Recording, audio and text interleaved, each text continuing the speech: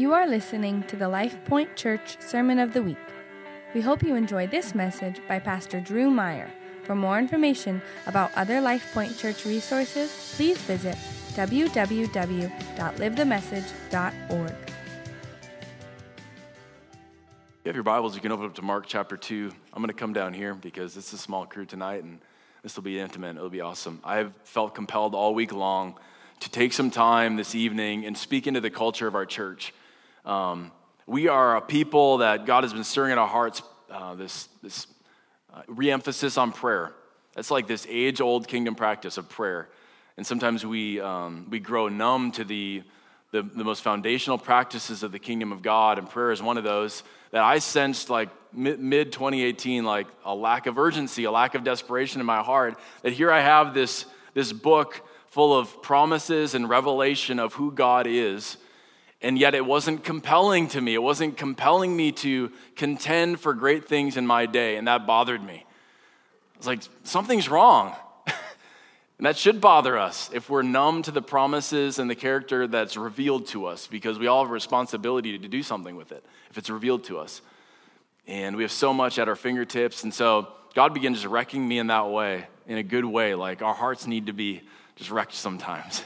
And so that's why our church here in 2019, we've been really emphasizing prayer so much. We've just been hammering at it, this foundational aspect of kingdom living, which is prayer, communing with God. And so tonight I want to speak into a cultural norm for us as a church of waiting on the Lord, of prolonged periods of prayer, because I think these ideas of prolonged periods of prayer can be counterintuitive. Why would we wait on God if He already knows what He's going to do? So we say, or so we think, or the answers, like Pastor Tony talked about last week through persistent prayer, they come quickly according to Luke chapter 18. So then why do we wait on the Lord? It can seem almost repetitive. Some of our prayers of repetition. And I want to speak into that this evening. This is actually an important part of the culture of our church. And it actually speaks a lot to how we end our Sunday evening services as people that wait on the Lord at these spaces here at the front of our sanctuary. There's actually thought into it. We're actually really excited about what we feel like God is stirring in our church. So Mark chapter 2, I want us to talk about desperate prayer. And this main idea that great desperation creates space for great faith. If we can learn to be a people that actually embrace desperation, and you don't have to search very far in this world to find desperate situations. I mean, I'm not even saying like turning on the news. Like you just look down the street. My neighbor stopped by my house today, and he's an atheist and declared atheist, a professor at the university, and has an ailing back. I mean, he himself, and he has a estranged wife, and a family situation that could be considered desperate. Like we don't have to search very far; they come to us. Desperate situations. And then even in our own homes, we have desperate situations. Ailing bodies and financial strains and conflict, right? That's the world we live in. And then you even search in your own heart and you realize, wow, I have some desperate situations, anxieties and depressions and lows. So desperation is all around us. And every time we enter into a desperate situation, face a desperate situation, we're really at a crossroads. We can allow that desperate situation to turn us away from God. We can harden our hearts to the Lord, or we can allow that desperate situation to turn us towards God, and we can actually press into God. And I want us to be a people that are discerning and thoughtful, and obviously biblical, and be a people that allow great desperation to create space for great faith. And here in Mark chapter 2, there's a beautiful picture of great desperation creating space for great faith. And just before we dive into this, I want you to know that as a pastor, I empathize with desperate situations. I really do. Like my heart, that's why I do what I do. Like I feel for the desperate situations that you all walk through. And I'm in the trenches alongside. That's why I come down here to your level. Like we're all in this together. We're all facing desperate situations. And so I don't trivialize our desperate situations or your desperate situations. You have unique situations that I can't speak to and say that I know what you're feeling, but I'm saying I empathize with your desperate situations. And I believe that your desperate situation can unlock a great faith for the power of God to move in your situation. So Mark chapter 2, there's this amazing picture. This is actually a story that's told in Matthew, Mark, and Luke. So there's 3 different accounts of this story, and so you can kind of get 3 different perspectives on the story. This is what it says, starting in verse 1. It says, "And when he returned to Capernaum, after some days, it was reported that he was at home. Word got out, Jesus is back. And many were gathered together so that there was no more room, not even at the door. And he was preaching the word to them." So tradition goes that, obviously Jesus was from Nazareth. That was his hometown of Nazareth, born in Bethlehem, from Nazareth. But later in life, tradition goes that probably him and his mother Mary, after Joseph passed away, they probably moved to Capernaum. So Capernaum became another hometown for Jesus, and that became at least a home base of ministry for Jesus. So when Jesus came back to Capernaum, word got out. And the house that he was staying at got flooded with people. I just wanted you to actually think of this crowd that gathered here at Jesus' home, or this home that he was staying at, because it's as diverse as any gathering you can think of. There are some that are, they're coming because they're they're religiously antagonistic to who he is. They're skeptical. There are some that are genuinely curious that this is the Jesus they ran around town with, when they were teenagers. So they know Jesus. This is Jesus, their boy. I'm going to go check this guy out. There are some that have this spiritual hunger and curiosity. Hey, people are saying he's Messiah, that there's something spiritually significant about this guy.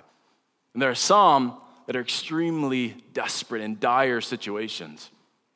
And we'll see one here in just a moment. But I point that out because I believe, and no matter why a person stumbles into a church or a gathering like this, I believe that it's the presence of God that can change a heart in a moment.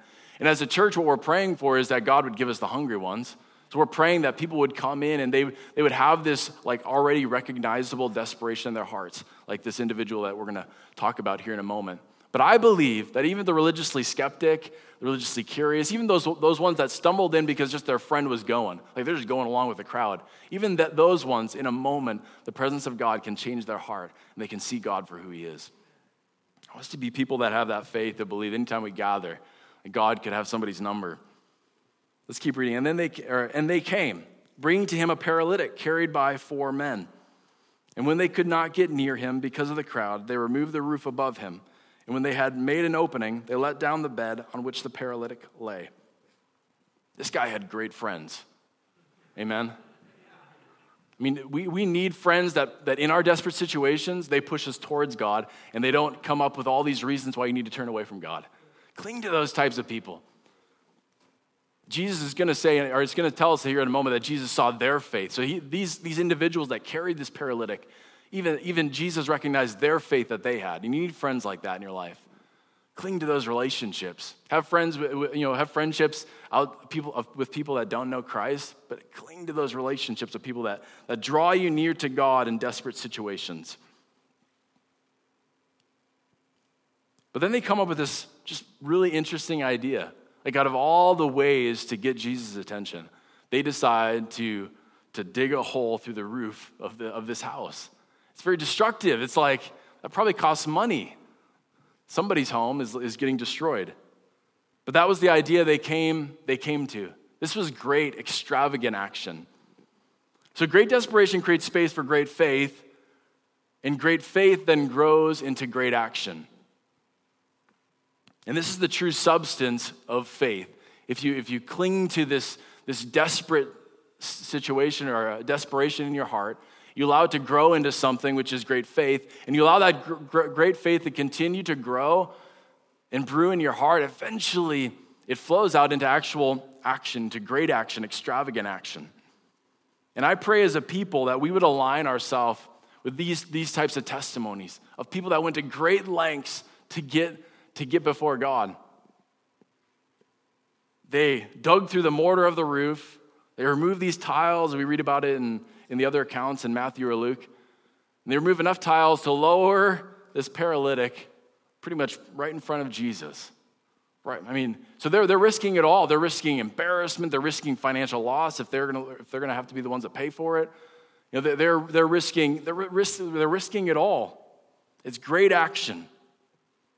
And there's so many other accounts of these individuals who stepped out in great action, like blind Bartimaeus.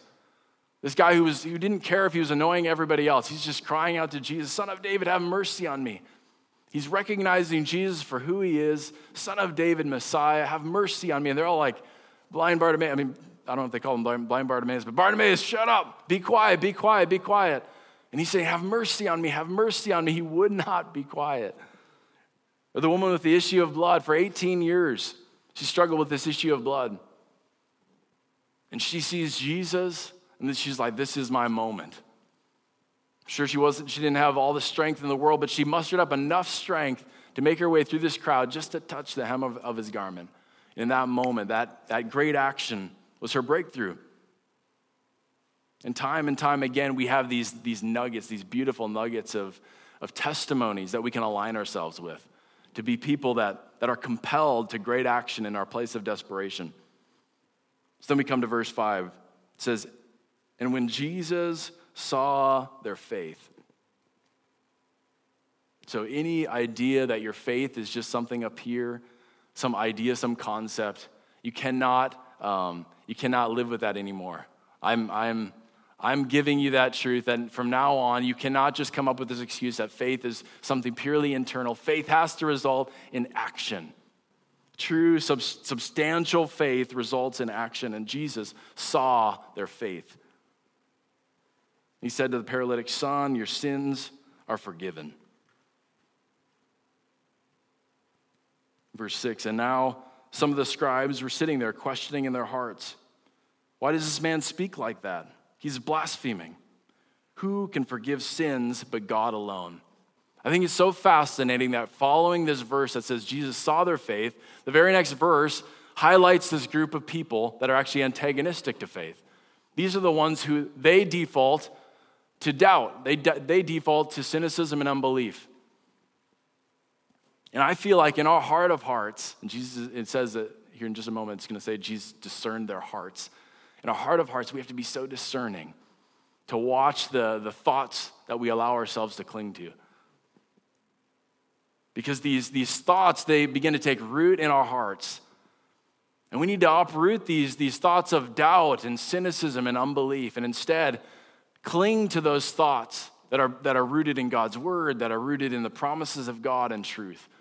And we give life to those. We breathe life into those, and we embrace those. So as we face our desperate situations, I'm sure each of these individuals, even the cynical ones, they had desperate situations. Every single one of us have a desperate situation. And they did as well. But doubt says that no one can help me. That's what doubt says.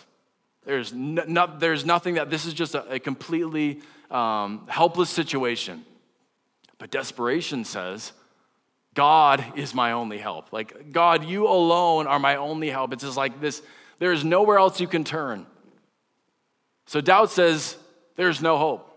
It's like just super negative, all out, there is no hope. And desperation says, God, you are my only hope. You've turned everywhere else, and you realize in this moment, God is my only hope. Doubt says that God is distant. You come up with all these reasons for why maybe God has forgotten you, why God has neglected you, why maybe his promises aren't relevant for your life. And all those are thoughts of doubt. I'm there with you all. I've had those thoughts. And desperation says that God is present and he is able, and clings to those truths. And immediately Jesus, this is verse 8, and immediately Jesus, perceiving in his spirit that they thus questioned within themselves, said to them, why do you question these things in your heart? Which is easier, to say to the paralytic, your sins are forgiven, or to say, rise, take up your bed and walk? Booyah, that's what Jesus says. But that you may know that the Son of Man has authority on earth to forgive, he said to the paralytic, I say to you, rise, pick up your bed and go home. And he rose immediately, picked up his bed, and went out before them all, so that they were all amazed and glorified God, saying, we have never seen anything like this. I love it. Jesus first heals the most important thing, like his spiritual sickness. But to demonstrate that he has authority to do that, he heals his physical sickness. Same is true today. And time again, that's like foundational the foundational pattern of Jesus' ministry. He demonstrated his authority over sin by demonstrating his authority over sickness. And the same is true today. I want us to be a church that actually believes what's written in God's word. That he is able to heal, yes, our soul sickness, but also heal our physical sickness. This is the God that we're talking about. So tonight, I want each and every person that's here to leave with more faith in the promises of God and the truth of God. So I actually wrote up just 20 promises. If Pastor Tony, if you wouldn't mind passing those out. Thanks, man. Here, maybe Kayla, would you mind doing the other side of the auditorium? Thank you. There are thousands of promises in the Word of God. Thousands. So I selected 20. This is just to get you started. Because it's so funny in our desperation how we feel so distant from the promises of God. And we can't even bring one to our recollection. We're like, my situation's so unique, it's so dire, there's nothing relevant in the Word of God for my situation, and those are all lies. That's all bogus. But instead, God has equipped us with thousands of promises in his Word. Yes, read the promises in context. Most promises are linked to some sort of command, so it's a result or fruit of obedience, but they're promises nonetheless. So I just put down 20 promises here, just to begin feeding your faith, fueling your faith, that when we seek his face, we turn from our wicked ways, he'll hear us from heaven, he'll forgive our sin, and he'll heal our land. Or Psalm 23, that we don't have to fear evil, that he's with us, his presence is with us, his rod and his staff, they comfort us. How many of us need to hear that, like every single day? His presence is with you. He's like the good shepherd right alongside you. Or Psalm 34, that when we cry out for help, he hears and he delivers us out of trouble. Or when we delight ourselves in the Lord, he gives us the desires of our hearts. That he's abounding in steadfast love to all those who call upon him. That he will renew our strength and he'll mount us up on wings like eagles. So we'll run and not be weary and walk and not faint. That we have no reason to fear. This is Isaiah 41. That he is our God. He can strengthen us. He'll help us. He'll uphold us with his righteous right hand, and so on and so on. These are the promises of God. They are yes and amen for us today.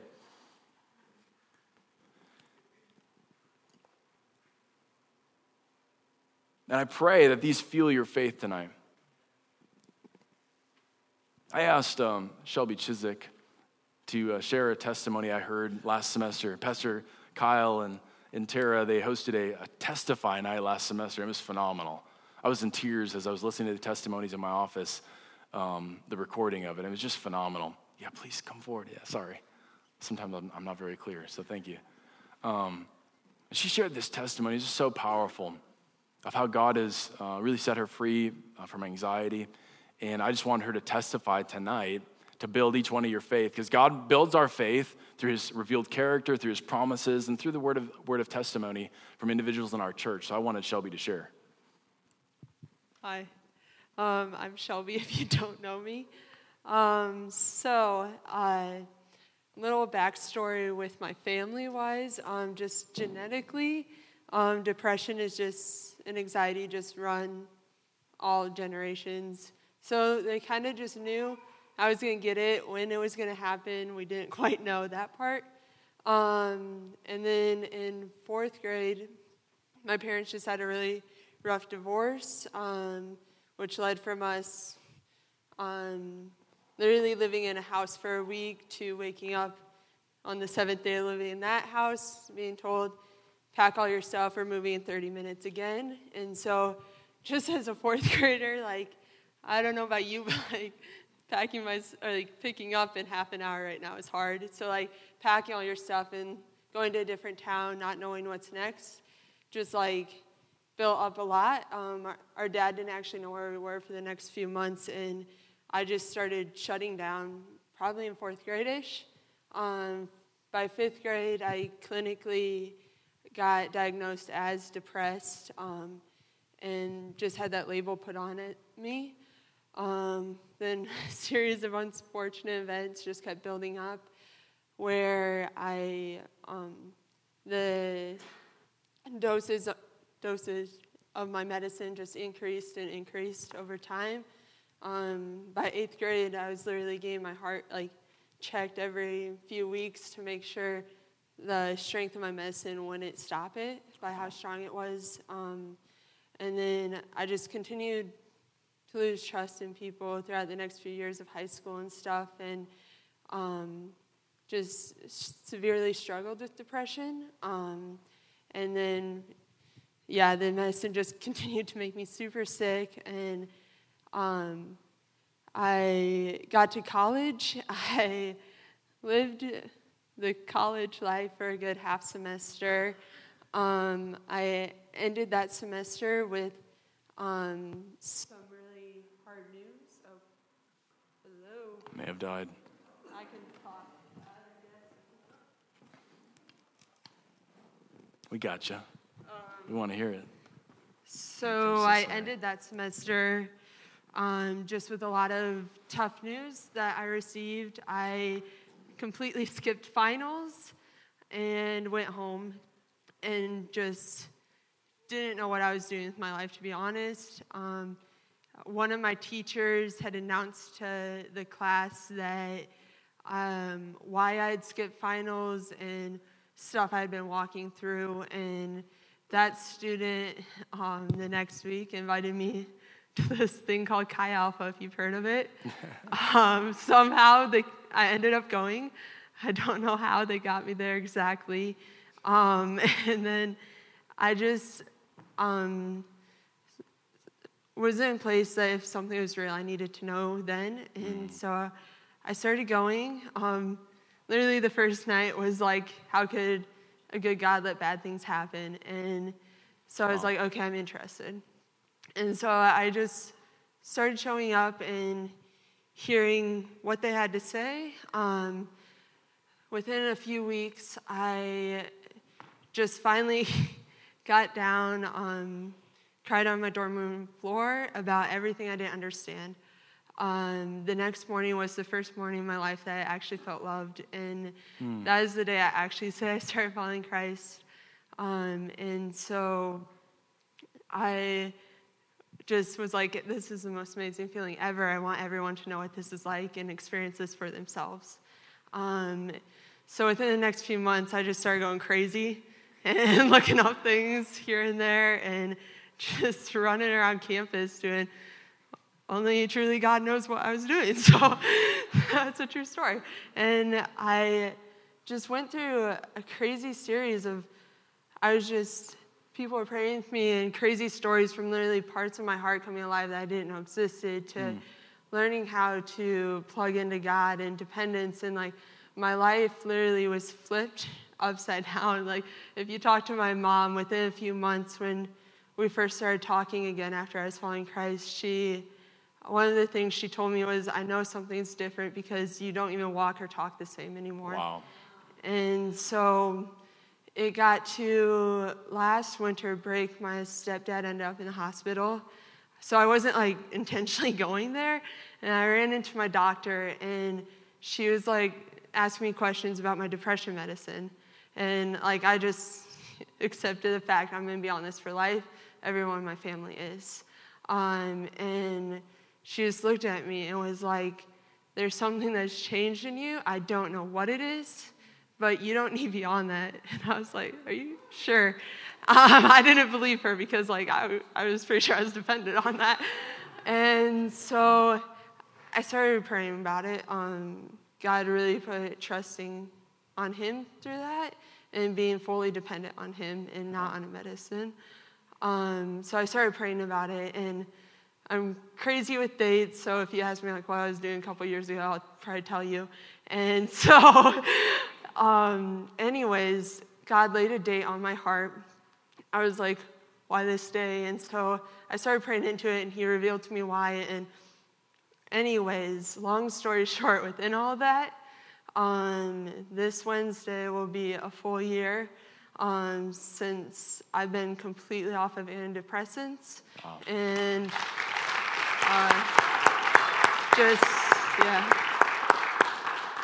So I guess within all that, like, I guess it's just a sign of, like, no matter what could be, like, the biggest thing in the world that's, like, holding down on you, just, like, knowing that the God we serve is so much bigger. And so, yeah, amen. Yeah. Thank you so much, Shelby. We are so proud of you.